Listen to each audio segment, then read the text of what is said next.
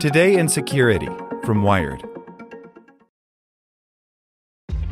This episode is brought to you by ShipStation. You know, some things take a lot of work, like sending little robots to far-off distant planets. And just as that's challenging, so too is running a successful e-commerce business, especially when there's so much to do. So I want to introduce you all to ShipStation.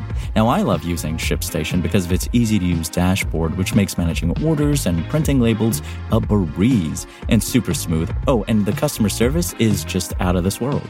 It's exactly what you need to help grow your business. Sign up for your free 60-day trial at shipstation.com/technews. That's shipstation.com/technews. What does motion sound like? With Kizikans free shoes, it sounds a little something like this. Experience the magic of motion. Get a free pair of socks with your first order at kizik.com/socks. Today in Security from Wired. Brought to you by Hot Seat, a new memoir from Jeff Immelt, the former CEO of General Electric. Immelt explores his time at the helm of one of the world's largest companies, from navigating a post-9/11 world to the 2008 financial crisis and more. Buy your copy today. Privacy-first browser Brave is launching a search engine. Unlike Google, Brave Search won't track or profile people who use it. By Matt Burgess for Wired UK. Google's grip on the web has never been stronger. Its Chrome web browser has almost 70% of the market, and its search engine a whopping 92% share. That's a lot of data and advertising revenue for one of the world's most powerful companies. But Google's dominance is being challenged. Regulators are questioning its monopoly position and claim the company has used anti-competitive tactics to strengthen its dominance. At the same time, a new wave of Google rivals hopes to capitalize on greater public desire for online privacy. 2 years after publicly launching a privacy-focused browser, Brave, founded by former Mozilla executive Brendan Eich, is taking on Google's search business too. The announcement of Brave Search puts the upstart in the rare position of taking on both Google's browser and search dominance. Eich says that Brave Search, which has opened a waitlist and will launch in the first half of this year, won't track or profile people who use it. Brave already has a default anonymous user model with no data collection at all, he says, adding this will continue in its search engine. No IP addresses will be collected, and the company is exploring how it can create both a paid, ad-free search engine and one that comes with ads. But building a search engine isn't straightforward. It takes a lot of time and, more importantly, money. Google's search algorithms have spent decades crawling the web, building up an index of hundreds of billions of sites and ranking them in search results. The depth of Google's indexing has helped secure its market-leading position. Globally, its nearest rival is Microsoft's Bing, which has just 2.7% of the market. Bing's own index of the web also helps to provide results in other Google rivals, such as DuckDuckGo, which uses it as one of 400 sources that feed into search results. Eich says Brave isn't starting its search engine or index from scratch and won't be using indexes from Bing or other tech firms. Instead, Brave has purchased Tailcat, an offshoot of German search engine Clicks, which was owned by Hubert Burda Media and closed down last year. The purchase includes an index of the web that's been created by Tailcat and the technology that powers it. Eich says that some users will be given the ability to opt in to anonymous data collection to help fine-tune search results. What Tailcat does is it looks at a query log and a click log anonymously, Eich says. These allow it to build an index, which Tailcat has done and already did at Clicks, and it's getting bigger.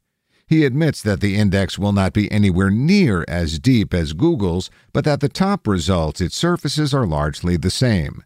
It's the web that the users care about, says Eich. You don't have to crawl the entire web in quasi-real time as Google does.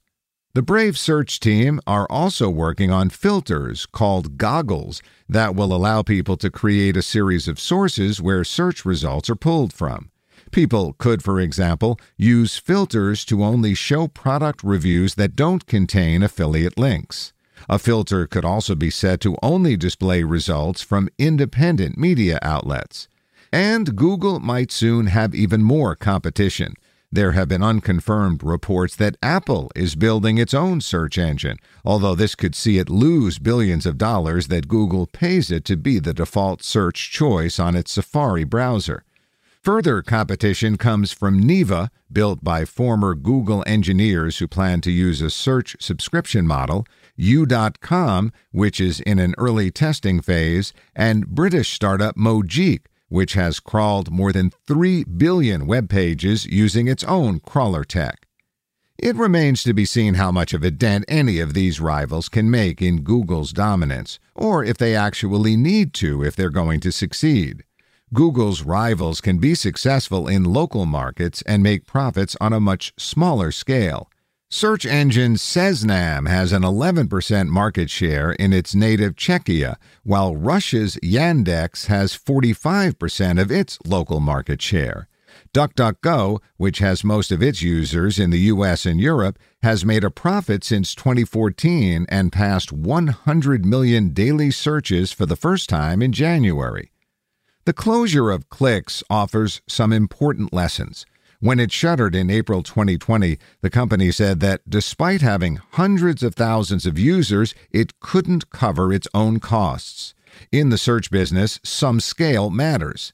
The world needs a private search engine that's not just using Bing or Google in the back end, Click said when it announced its closure. Brave has one advantage when it comes to people who might use Brave Search, its web browser. The company says the browser, which launched in 2019, already has 25 million monthly active users. In the future, they may all be potential search users, too. However, Ike says Brave Search won't be forced upon people as a default to begin with. We will have it as an alternative, not as a default, because we'll still feel like there's more work to do, he says. As it gets good enough, I think we will try to make it the default engine in Brave. This story originally appeared on Wired UK.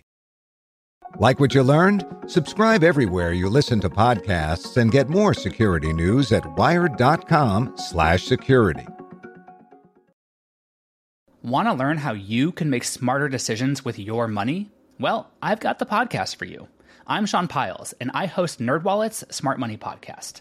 Our show features our team of nerds, personal finance experts in credit cards, banking, investing, and more. And they'll help you make the most of your money while cutting through the clutter and misinformation in today's world of personal finance. You'll get clarity on strategies to help you build your wealth, invest wisely, shop for financial products, and plan for major life events. Listen to NerdWallet's Smart Money Podcast wherever you get your podcasts.